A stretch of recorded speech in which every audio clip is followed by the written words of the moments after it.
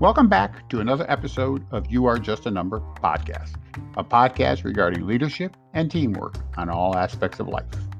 In this podcast, I have a great conversation with Jeremy Oler, an entrepreneur who tried his hands in many different types of businesses. As the fifth generation of a farming family, he always had a passion for the digital world. He tried many things, but that passion of the digital world remained. He never let failure deter him. He knew he was new in creating websites, so he built websites for free, which eventually launched him into his latest business adventure, Trust Ladder Marketing.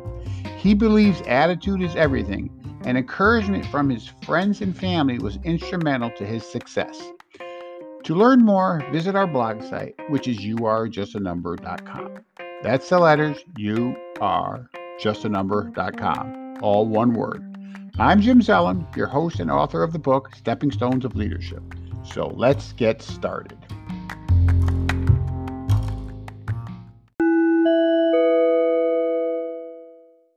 So welcome, everybody. Today, my guest is Jeremy Oler. He's the proud owner and founder of Trust Ladder Marketing. So welcome, Jeremy. Hey, Jim. How are you doing today? Glad to be here. Yeah, thanks. I appreciate that. So, Jeremy, you went into your own business, and I found you through, I&E clubs. Basically, that's how you and I really connected, and you helped me out on a lot of projects, marketing. And matter of fact, you're actually the webmaster of my blog site. So, what really started you to look into getting into your own business? That's a long story. I'll try to summarize as best I can. And you know this a little bit, we've talked about this before. I grew up on a farm and doing farming with my dad. And so I was always around people that were entrepreneurs or in business for themselves. Farm is a business. It's a little bit different than, a corporate business, but that's where I kind of got that mindset, was from my dad. And my mom too. My mom had a business while I was growing up. She was in different things that she tried. My mom, like Amway and some of the Herbalife and Shaklee's type direct marketing companies. And she found her niche in doing like image analysis. So she had a business where it took her all over the country, actually, doing that for like pageants. I remember when I was a kid, she would bring around the Miss Wisconsin pageant and contestants and introduce me to them. And there were these, beautiful women that I couldn't talk to when I was like 16 and 17 years old. I just didn't have any way of comprehending how to talk to them. So that was what my mom did. So, when you're younger like that, you kind of see these things that your parents are doing. And that's kind of where it came from, I think, in the beginning. Now, that doesn't mean I didn't have any jobs. I worked at a lot of different companies before becoming an entrepreneur. And I've tried a lot of different businesses. But to kind of go back to the farming, my dad was a fifth generation farmer. And early on, when I was younger, he kind of knew I wasn't going to go into farming, and he really didn't want me to go into farming. So we had a small dairy operation, under 50 head of cattle. We had calves and a few crops. We did have a pretty good sized farm. We had about 100 acres, 93 acres total on our farm. And so that's kind of the start of, I guess, the mindset of working for yourself. It comes from my mom and dad. Out of everything out there, what kind of like, honed you into the digital world where you are? I mean, were you sharp with the digital world, or did you have to learn it? What made you decide to go become into a, you're like your business is Trust Ladder, which is a marketing company, but I see you do a lot with websites as you did with mine. Yes, I know you help market it, but what put you that way? Well, that's an even longer story, but I started I I started years ago in the 90s, very, very interested in the internet. Um, when I was a kid, I couldn't stop taking apart electronics. Um, and so I had gotten a transistor radio when I was a kid and was fascinated by electronics and what was in them. And so that started me on a road of going into telecom in an indirect way, going into the computer realm. And when I say indirect, is I never really saw myself going to college. I didn't know what I was going to do after high school. And my dad decided to sell the farm in the year I was graduating from high school. My dad decided to sell the farm. And so I had to think of what I was going to do after high school because I wasn't going to work on the farm anymore. I think he wanted to make sure you wouldn't work on the farm. Well, it was just a really bad time in the 90s. I know we're kind of getting off subject here, but the 90s were really bad for farmers. In that era, 92, when I graduated high school, farmers were getting something like $12 for 100 pounds of milk. And they just couldn't survive. And we'd already had like 6 or 7 farm auctions around us in the area that we were in. And my dad kind of saw the writing on the wall and decided he was going to sell the farm and sell the cows before he was forced to. Okay. And so he was able to get a fairly good deal for the time and sold the farm to our neighbor, and our neighbor was expanding his dairy operation and his land and stuff. So it worked out well in that regard, but my dad and me had to figure out what we're going to do with the rest of our life at the same time, because my dad had been a 5th generation farmer. Mm-hmm. So this was very devastating as far as, changing his livelihood. So he went to Madison. It's actually interesting there too, because we both ended up in Madison at the same time. But my dad went to Madison and started working with his brother in the electrical field. So they were electrical contractors until my dad retired. So the going back to how I got into digital, it started with computers. I went to school for electronics, that whole taking apart electronics when I was a kid, that led to me going to school for electronics, getting an electronics degree in computer servicing and electronics in general. And then my first job after college was working for telecom that it put in computer networks. And this was in 1994. So just as when the internet is blowing up. I mean, AOL is the main thing. Sure, 94, 95. That's right. That was the you had AOL, and what was the other one? Prodigy, I believe. Prodigy, yep, good memory. Yeah. And so this new thing, the internet was blowing up, and we were putting in the job I had, we were putting in computer networks for schools. And so I got a lot of good training there. And geographically, I was in a small town. I was up near La Crosse, and they said if you want to keep your job after some of these projects were over, you have to move to Madison. So that's how I got here. And then to fast forward to the end of that position where I was putting in computer networks, I had to make a decision on what I wanted to do. Well, I went and worked for another bigger company that put computer networks in. We did jobs for big major retail companies, and that was a different type of job. I was in a new state every week and putting in computer networks for mostly bigger retail like Walmart and that type of thing. And so that kind of led me down this road of technology. and putting in computer networks and learning that. At the same time, this is the 1994, 95, the internet's blowing up. And that's the reason we're doing all this stuff, is so they, these stores can get on the internet and use networks to help their business.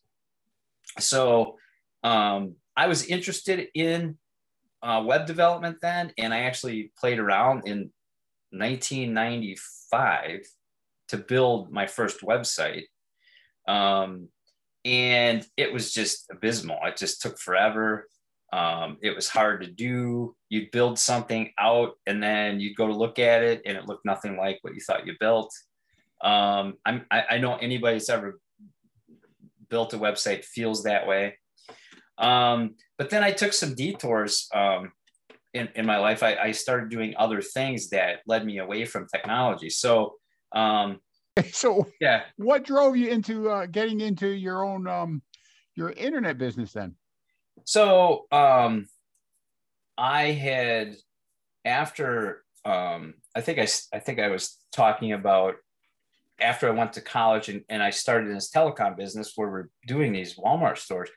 I did that for a while and decided I didn't want to do that anymore. And I started my own telecom business. And in that business, we were putting in computer networks. We're more on the back end side of things, where we're putting in the infrastructure so people could use their computers. And then while I had that business, I dabbled a little bit in building a website for that business. And then, so I was interested in the technology side of that, building a website, building a web presence, and then building a business and trying to get found online. And it was completely different back then. This was 1990. Well, right now, it was about 96 when I started Custom Communications, which was a telecom business that I paired well with my dad and my uncle doing electrical. They had Custom Electric, and then I had Custom Communications. Okay. And so they were doing electrical for bids, and then I was doing all the telecom work in the bids. And we did that for several years. And I really enjoyed that. But that's kind of where my first taste of taking a business and trying to get found online, creating a web presence. That was the first, I guess, time that I'd done that whole thing. Where you really started marketing yourself. Yeah. And I did an abysmal job. It was not I did not do a good job at all. I learned a lot of things, what not to do. The good thing is none of that applies. So that really goes along with the saying, you learn more from your failures than you do from your successes. In my case, absolutely. Totally. I mean, this company I have now, TrustLadder, is probably my 6th company. Oh, really? And so the other ones were tiny things, smaller stuff.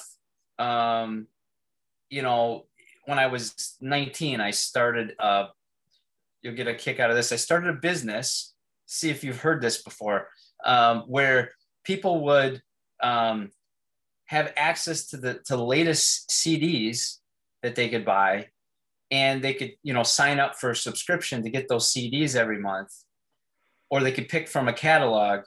And so that was my first thing I was doing, where with some friends, and we had a place where we could source the CDs overseas. Mm-hmm.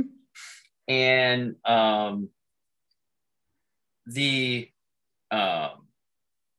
so people would sign up. It was like $20 a month, I think, back then was what the sign up cost was. And they would get like 5 new CDs a month.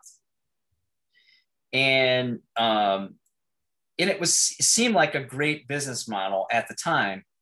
The only problem we didn't understand was that things can go wrong in your supply chain. And so we signed a whole bunch of people up. We got a whole bunch of people. This is just my first business, and the failure I'm talking about. It was an abysmal failure. We signed a whole bunch of people up, and then we lost our supplier for the CDs. Ooh, not good. Yeah. And so we had to do all kinds of refunds, and that supplier ended up not doing it anymore. And I don't know for a fact is the reason why, but you remember a business called MBG? No, I don't remember that one. It's the one that people will remember this, where you used to be able to you get this thing in the mail that said pick 12 CDs for a cent. Oh yeah. Or it would be buy 10 for 1 penny and get, or buy 10 CDs and get like 10 for a penny or something like that. Right. BMG. Right. But then they put you on a subscription base for the rest of the year.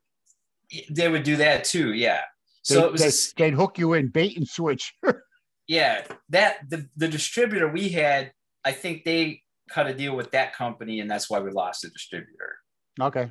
They were a big business. Pretty sure, I don't know the history of BMG, but I believe it was connected to some record label. But anyway, that's a side point.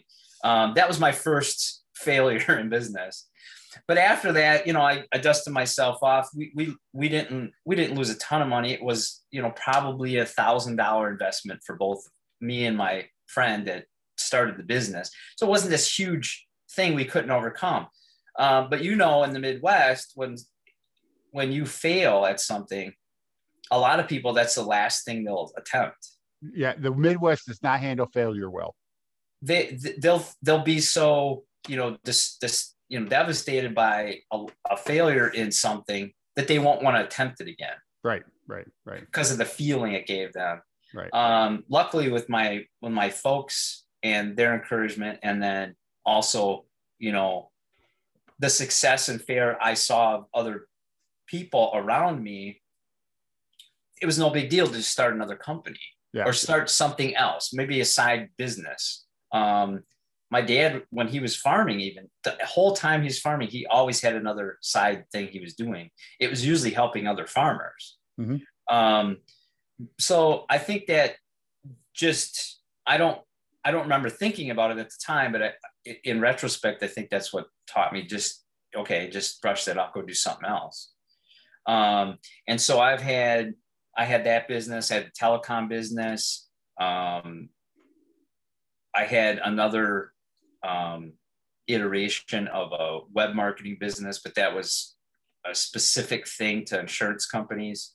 The reason it was insurance companies, because years later, and we talked about this too, and when I met you, I actually was not in doing the business I'm doing now with marketing and internet development and web development. I wasn't doing that when we met. I don't know if you remember that. Right. You were still in insurance to a degree, right? I still had the insurance and the investment company at the time.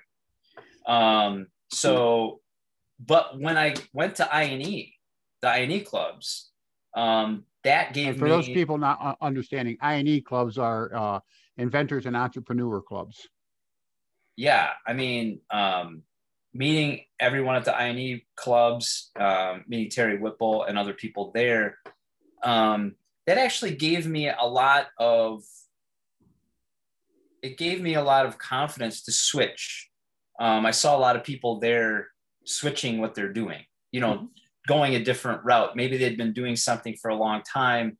And I had been doing the investments insurance business at that time, because after the telecom business, I sold the telecom business in the mid 2000s. And after I got done with that, I was really, really interested in investing. I was 24 at the time, 24, 25. And I really wanted to get into investing and understand that more. And so I just kind of dove into it and did it as a career for many years, and had an investment company and a insurance agency from 1998 to 2008. So about 10 years. Yeah. And then in 2011 is when I started the marketing and the marketing company and the web development company. So and what made you decide to try that?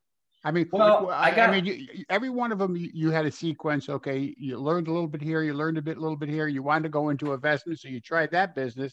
So now, what caused you to leave the investment business and say, well, you know what, I'm going to try this marketing now and web building? I was just talking to this with my girlfriend the other day, and I was kind of trying to put a finger on that. It looks like every 8 to 10 years, I just try something else. Oh, so you do. I don't know. I don't know if that was what it was, but well, let me know. I might have to get someone else to work on my website. Yeah. So, part of that is because maybe the thing I'm doing isn't as successful as I want it to be. I mean, that's part of it. I mean, we start things, we start projects, and then we're like, well, I wish this was a little more successful. Maybe I can make it more successful by doing this side thing. That's part of it, but not really. And that's kind of how it led to the marketing company. I was doing investments in insurance, and I had to create web properties and do web development and do marketing plans for those companies. Okay. For the investment company and for the insurance agency that we had. And so in the traditional marketing of insurance companies, a lot of the marketing there is radio, some is TV. You see TV ads obviously all the time for insurance. That's kind of their bread and butter. And I wanted to take a different approach when I got into it, and I started doing more stuff on the internet. And we had a lot of success with, marketing, especially the insurance side of things on the internet. And then just getting people to call us to the business. And so I did that. I really, really enjoyed that part of the other businesses, that part of it, the marketing part and the building a web space and getting found on the internet. I really enjoyed that part of it. And that led me to eventually selling the insurance part I had. Actually, that went to the partner I had at the time. He basically had the client base there. And then on the investment side, I sold that part of it to another investment agency, and then completely changed everything and went into complete full web development, full marketing after I sold them that business. So I started probably a year before I sold the investment company. I started laying the groundwork to get customers and start doing web development. And a lot of them I did early on. When I first started, I did them for free. I didn't charge them anything, just to learn it, get better at it. Now I've been doing it quite a while for myself, but I didn't feel I was competent enough to do it for other people, until I got more experience under my belt. And that came pretty quickly. I mean, I would say 6 months, I felt pretty comfortable. So experience builds confidence for sure. Absolutely. And people, when they first start something or they're thinking about starting something, it's a great way to get started quickly is to offer something free to someone, with the expectation, hey, I'm not a professional at this yet. I'm not perfect at this yet. But I'll give you something. I'll build you a website, or I'll do some marketing for you at no cost, just to get some experience. At the same time, try to help you grow your business. And that's what I did with a couple businesses. And I'm one of your examples, because just so everyone knows, many years ago, I developed this handy picture hanging tool that to this day, people love it. They just won't buy it. But to go down that road, I met Terry at an I&E club, and you actually built that site for me for nothing and for 1% of the profits. And but we never got anything out of it. But that backs up your story, how you built some sites free for people in hopes of building it. And being truthful with you, you're the one reason why I always come back to you and point other people to you, because you helped me so much with that site. And you're my webmaster. I mean, it doesn't get you a lot of profit, but you're the one that takes care of you're just a number website. So I appreciate all that. And now it makes sense. Actually, you and I have gone to so many places, and I never knew that was one of your marketing schemes. Okay, to do it for free, because you've got yourself a pretty good business now. Yeah. I mean, obviously they're not going to have a problem with your price. So, and that's usually the reason people don't hire someone, or a lot of the time is because they just don't want to spend money or something, or, and I didn't want to come in and say, okay, I'm going to compete, for the business, but yet, someone else that's a more professional person at the time, they're probably going to do a better job for that customer. But, the advantage I had was I wasn't charging any money. So it got me in the door. Yeah. And you have loyalty from customers too. Did you do that one that I think he sells like 20,000 items? Did you do his for free? No, I did. I did some free stuff for them in the beginning, but and they were actually my first company. But because of the nature of that, or my first real big customer, I had done some other smaller customers and stuff for myself and some other small customers. But I had done some web development and some marketing for them. And then that particular client was one of my biggest clients at the insurance agency. And so I actually got a handful of customers from my previous business that became my customers in the marketing and web development business. So that particular, that's how that particular customer came to me, is they were already, I was their insurance agent originally. Okay. And so that's how I got to know them. And I had been their insurance agent for, 2 or 3 years. And then when they heard, I didn't even go after. I didn't even know they were actually looking to market themselves online at the time. They came to me after they heard from someone else. I think I was doing some stuff with another customer that was a insurance customer of the agency and of the insurance agency. And they had said, oh, he's doing this for us. And they're like, oh, well, we want to do that too. We want to, get a web presence and build a site. And they had done one of their own. You know how this goes sometimes. They had built their own site and they didn't like it at all. It wasn't working for them. And I've had that happen many times over the years where people go to build a website and then they realize there's a lot more to it than the commercial they saw saying how easy it is to build your own site. Yeah. And then they say, "Kid, can you do this for us?" So that's how that came about. But it started with 20 that particular client started with 20 products. Now, when they had 20 products, I didn't charge them very much. So it was almost free. Yeah. And they just had 20 products, was on their website. And then by the next year, they had 500 products on there. And then the year after that, the third year I was working with them, they got to about 11,000 products on their website. And today, I think it's roughly between 11,000 and 15,000 products on their site. So it's a pretty big site. It's got a lot of stuff on it, mostly in, outdoor camping type space. All right. So let's go now. So you have your own business. All right. And, you started out doing things for free, and now you got yourself growing in here. So now the workload got too much for Jeremy all by himself. So now what did you do to keep people happy? Yeah, we use mostly freelancers. So I have a project and then I go try to find a person that's really good at that particular aspect.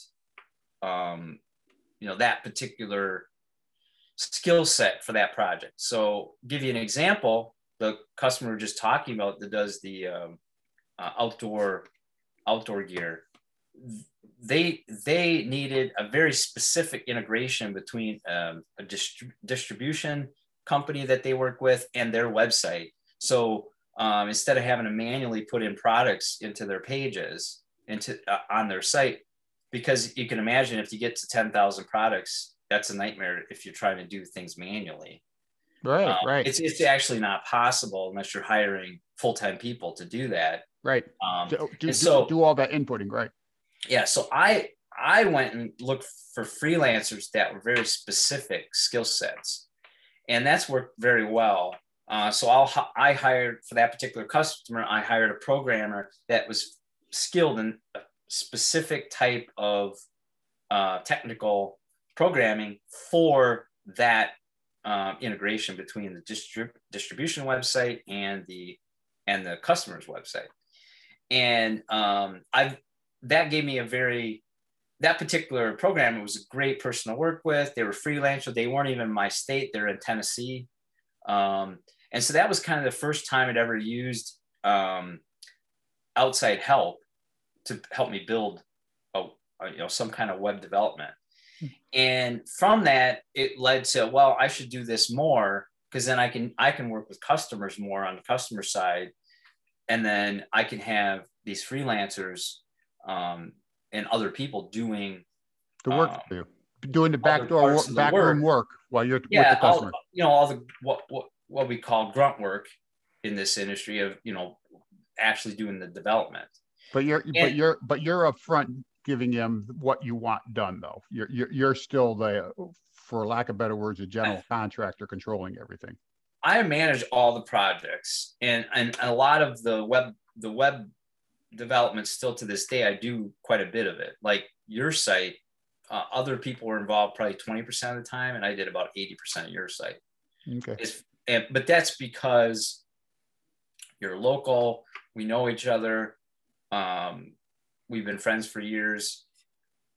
I kind of take on that if it's somebody personally that I know. I take on that responsibility. Also,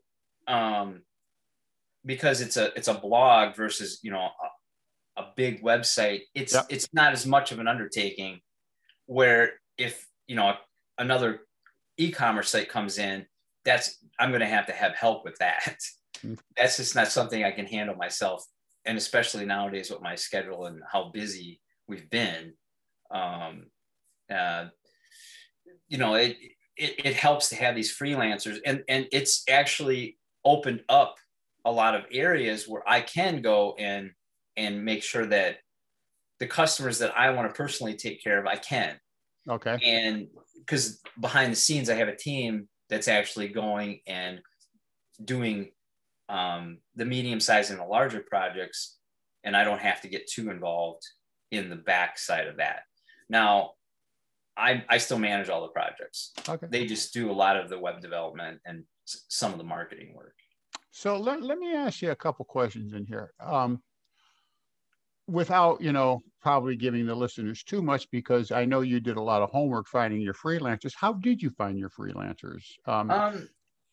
That's a great question. There's a lot of different places you can go. What I do is I look for, let's say I have a project. I just go online and look for specialists in that area. Okay. So if I looking for someone that's doing social media work, I'll look for an expert in social media. That, it makes sense, right? It's just, okay, I'll just go do a search who's doing really good things with social media. And then I'll just, I'll send them an email or call them. And it's usually other businesses just like mine that are smaller, between 1 and 5 people. So how do you get to trust these people, though? I mean, okay, let's say you got, Joel say you got Tom, Dick, and Harry. Okay. Yeah. Okay. How do you know if Tom, Dick, or Harry is reliable? How do you do that choice? Okay. I mean, because it's whatever they do isn't going to affect them. It's going to affect your business. So how do you know that, Tom out of the three of them is the best one to go to. He's reliable. I know exactly what you mean. That's a little bit of trial and error. But let me kind of say it this way when you compare it to having employees versus using freelancers, because that's really, whenever you're doing any kind of business, eventually you're going to need help. And in the telecom business, I had all employees. In this business, I have all freelancers. And the reason being, I'll explain that reason why in picking people as well. Okay. So if you have an employee, you have a lot more overhead costs than if you have a freelancer. That's just the bottom line of that's the nature of the beast. Employees versus freelancers.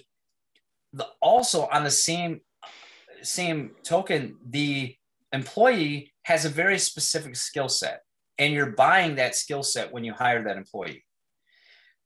The next project that comes up, their skill set might not apply to it.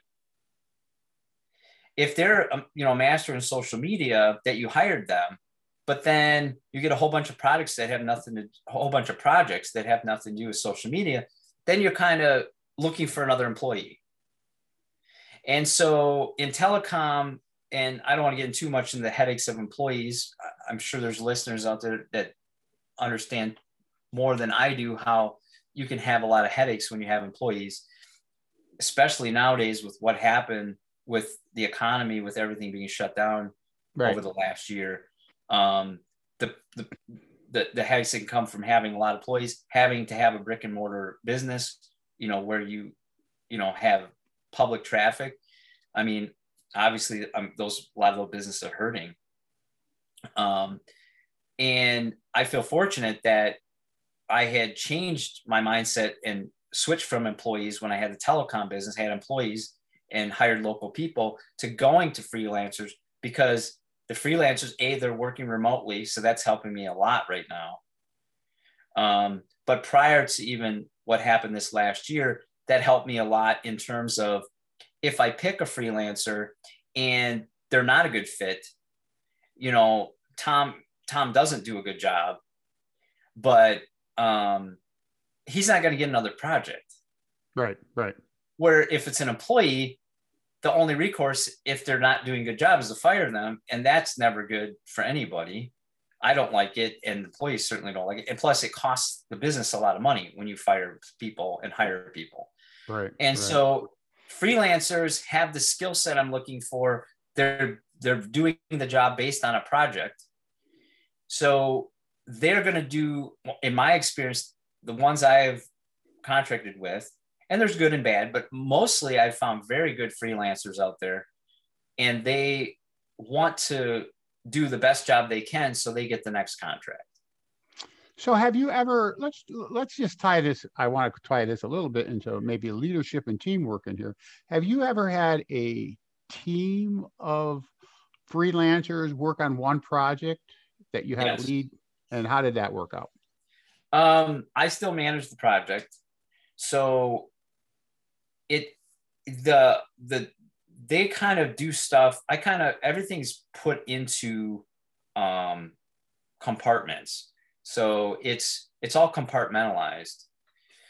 So they do interact, they do talk to each other. It works pretty well. Most of the freelancers that I've worked with, they kind of speak the same language, because it's, it's the same field. Some are programmers, some are designers, but nowadays with technology, it's a lot easier, in my opinion, because you can just set up a plan on how you're going to build something.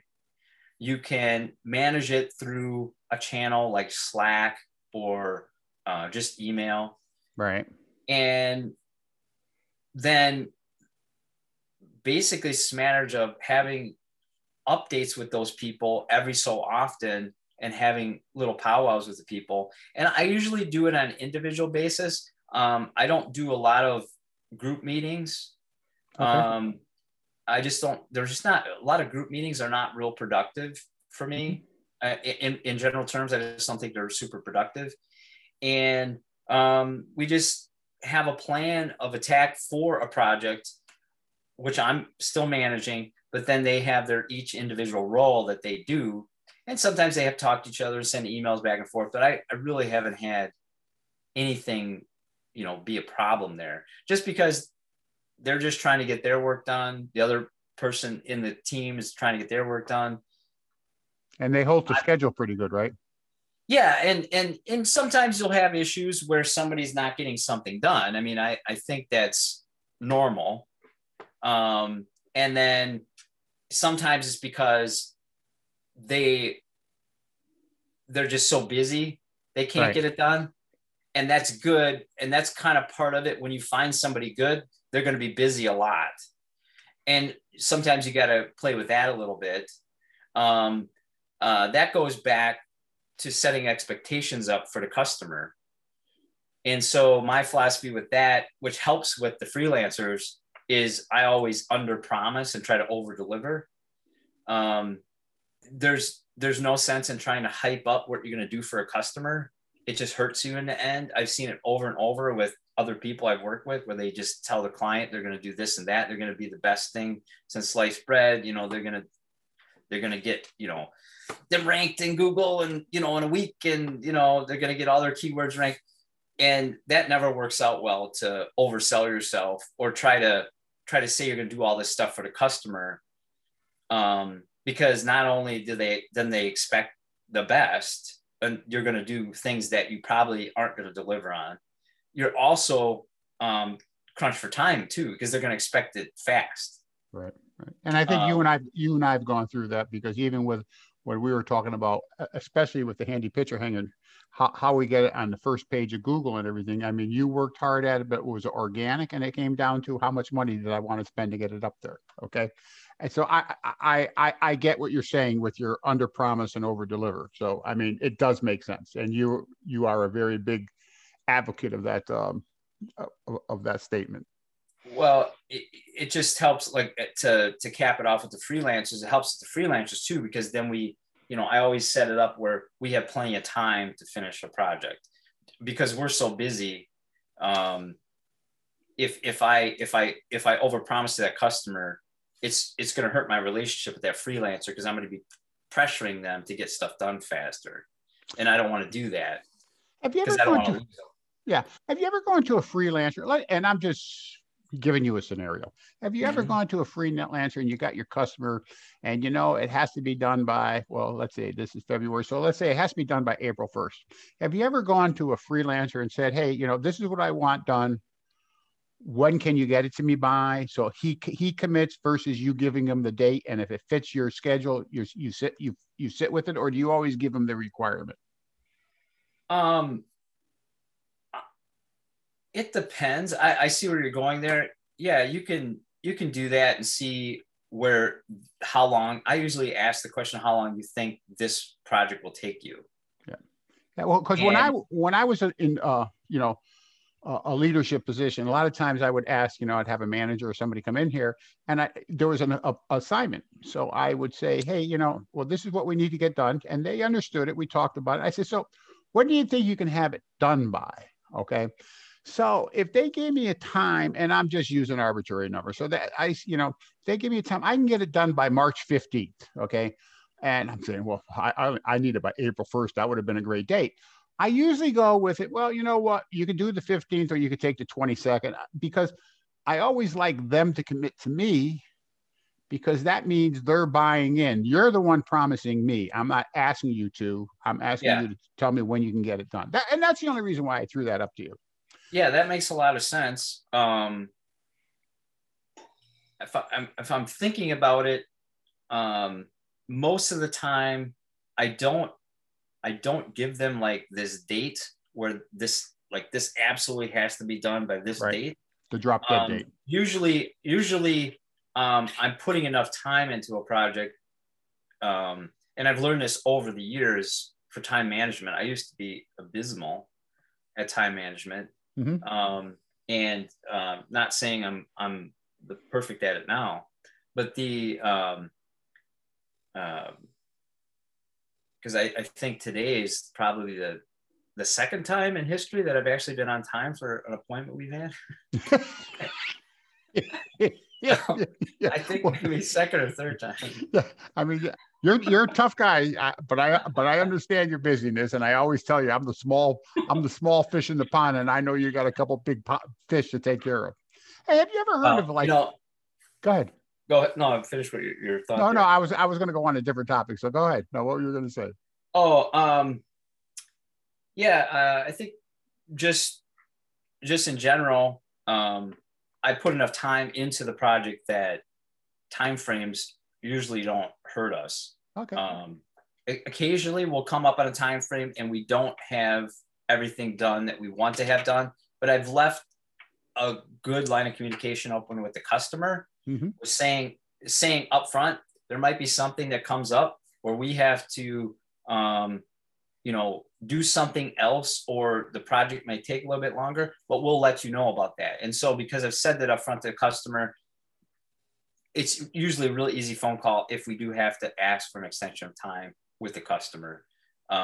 Doesn't happen so very often, but it does happen occasionally where we have to ask the customer, hey, we said we're going to try to get this done by the 15th. We're probably going to be, closer to the, 17th. Okay. And if you set it up the right way in the beginning, everything is this way. If you set it up the right way in the beginning, you're usually not going to have a problem with that, as long as you put that flexibility into your contract with the customer, if that makes sense. Oh, most definitely. So, have you ever heard of a company, or I think it's really an internet, called Fiverr? Yeah.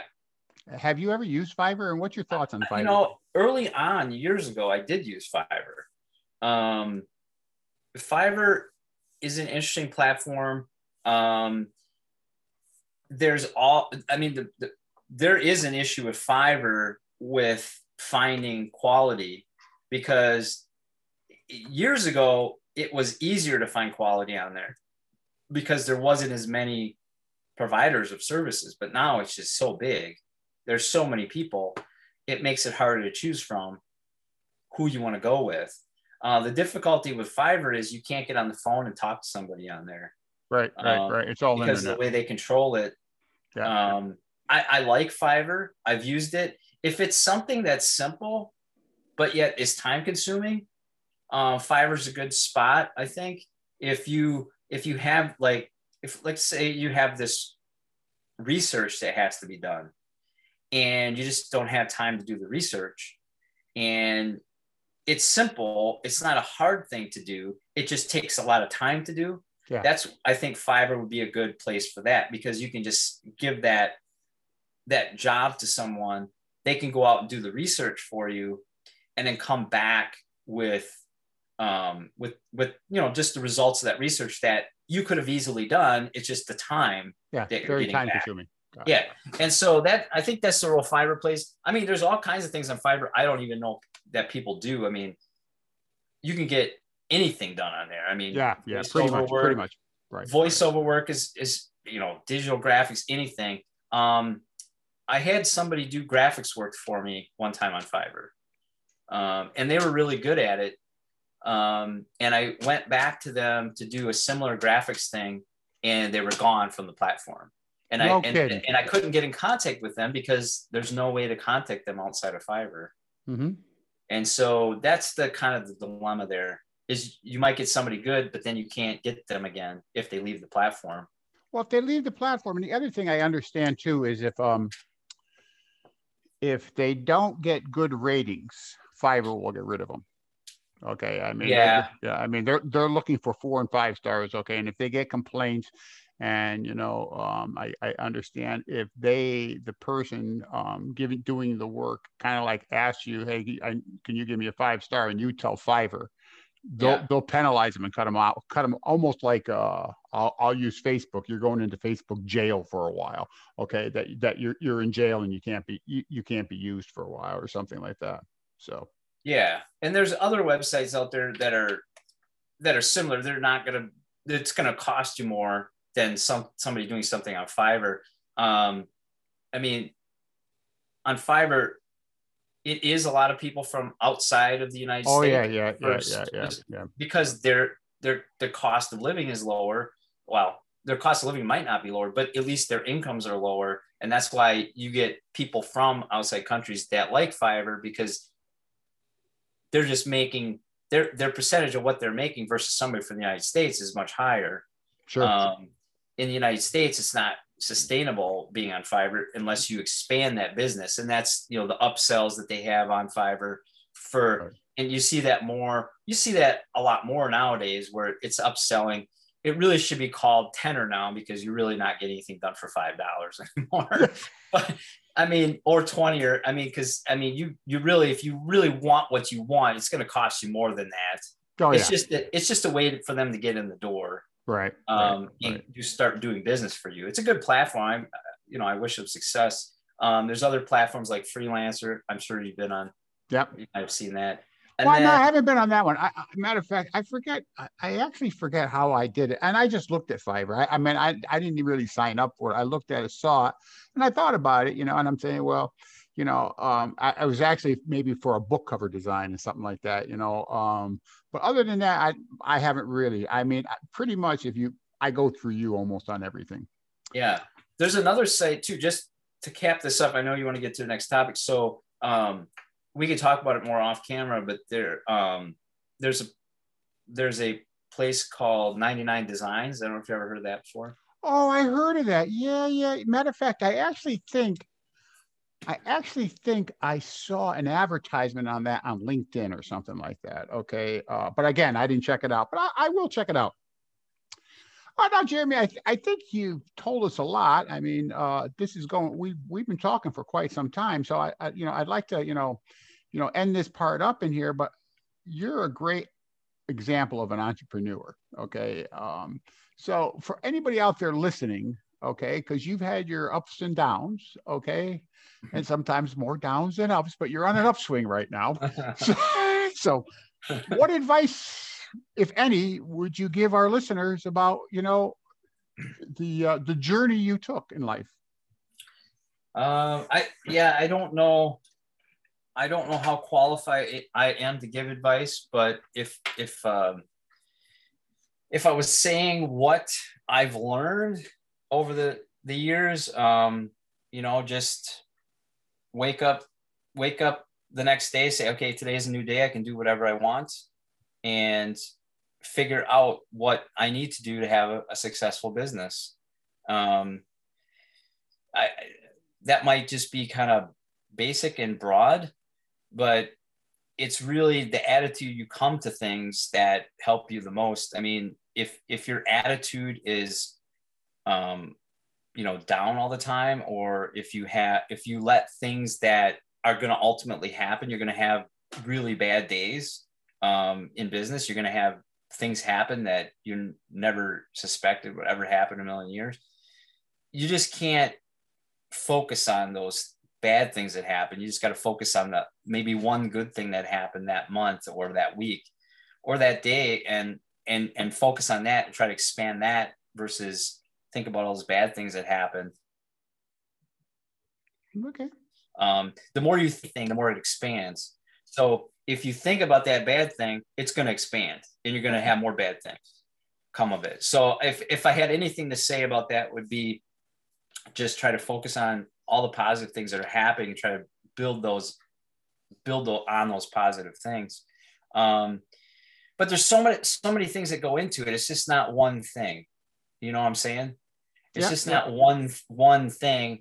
That might, I guess, be a piece of advice, just to have a positive attitude. But there's a lot of things that go into it. I mean, obviously, family is a big deal about it. If, some people have people around them that help them, enable them to do what they do.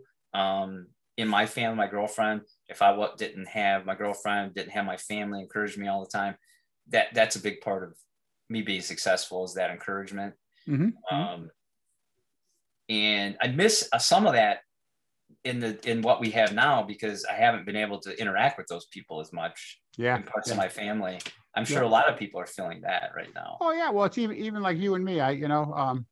we used to always go out a couple of years, have lunch together, and just talk about ideas and everything like that. And yes, it's nice. It's nice that we get on Zoom or any virtual thing, but it's not like sitting down, having lunch with you, and talking. You know what I'm saying? Yeah. Yeah. I mean, there's good and bad parts of this downturn. I mean, the bad parts is we can't have that interaction anymore with a lot of people and ourselves. But the good part of some of this stuff and the isolation that we've been having is you kind of focus on things that you haven't, that you are in the back of your mind. At least for me, I'm focusing on a lot more stuff than I wasn't focusing on before. Sure. Your expectations change a little bit, your inner expectations versus, I mean, there's people that are good with outer expectations, not good with inner expectations, but you sound like a person that meets your, external expectations from your customers, and you have internal expectations that you like to meet. Yeah. And to give a little bit more on that, it really comes down a little bit to philosophy, or probably a lot to philosophy, of how you feel things affect you on outside of yourself. So do you feel that things are going on the outside, you don't have any control of anything, or do you feel that you have control? It's where your yoke of control is. Do you think it's in that you have control of things around you, or things happen around you and you don't have any control of them? And I always lean toward the fact that I have control of the things around me. I can control what I'm going to do, say, and react to. And that helps a lot, I think, in my mindset as far as business is concerned. Okay. Well, Jeremy, I want to thank you very much for spending time with us. We learned a lot from you. Well, thanks for letting me kind of just probably babble on for too long. I appreciate the interview, and wish you best of luck on your podcast here. Okay. And your site. I really enjoy reading your blog. Gotten a lot out of that too. All right. Well, thanks, Jeremy.